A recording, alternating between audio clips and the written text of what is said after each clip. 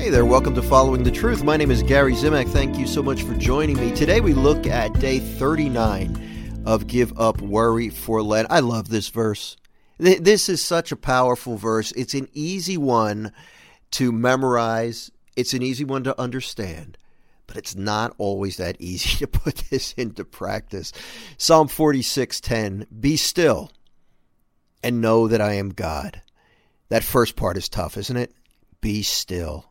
I don't like that, because as somebody who likes to be in control and likes to solve problems, that being still thing, that's difficult for me.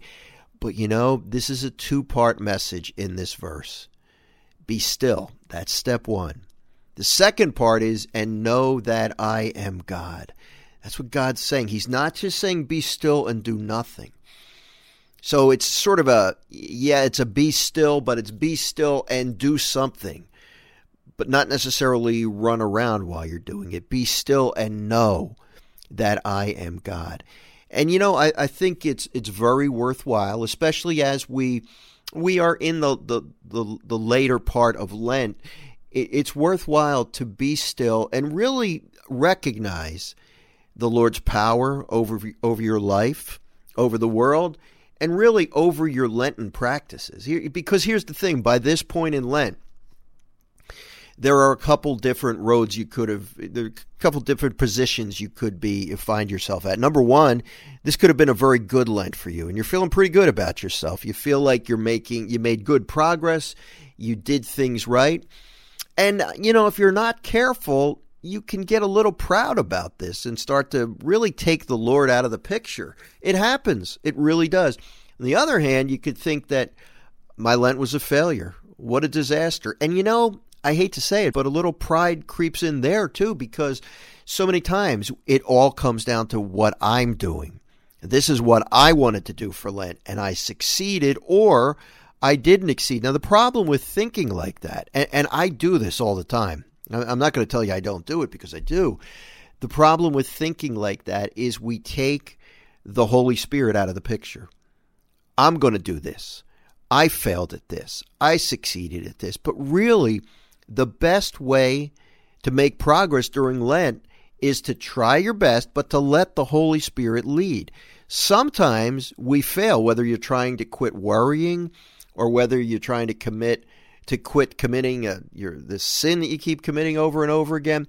Sometimes the Lord lets us fail because he wants us to know that he's in charge. He wants us to recognize that we need him.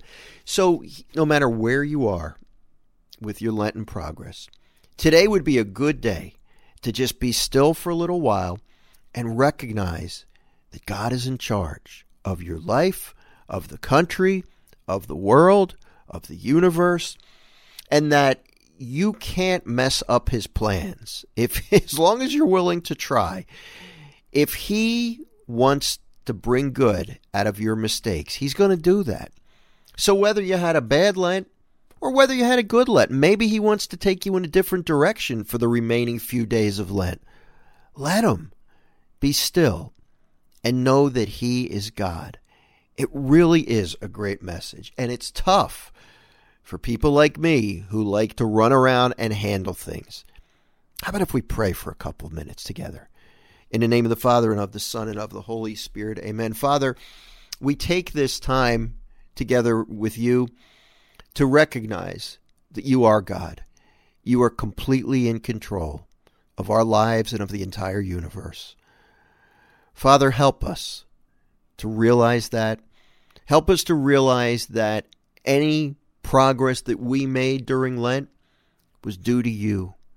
And any lack of progress can be remedied right now if we turn to you and let you work in us. Father, thank you for the reminder. Thank you for the ability to have this conversation with you. Please continue to help us as we travel on our Lenten journey. In Jesus' name we pray.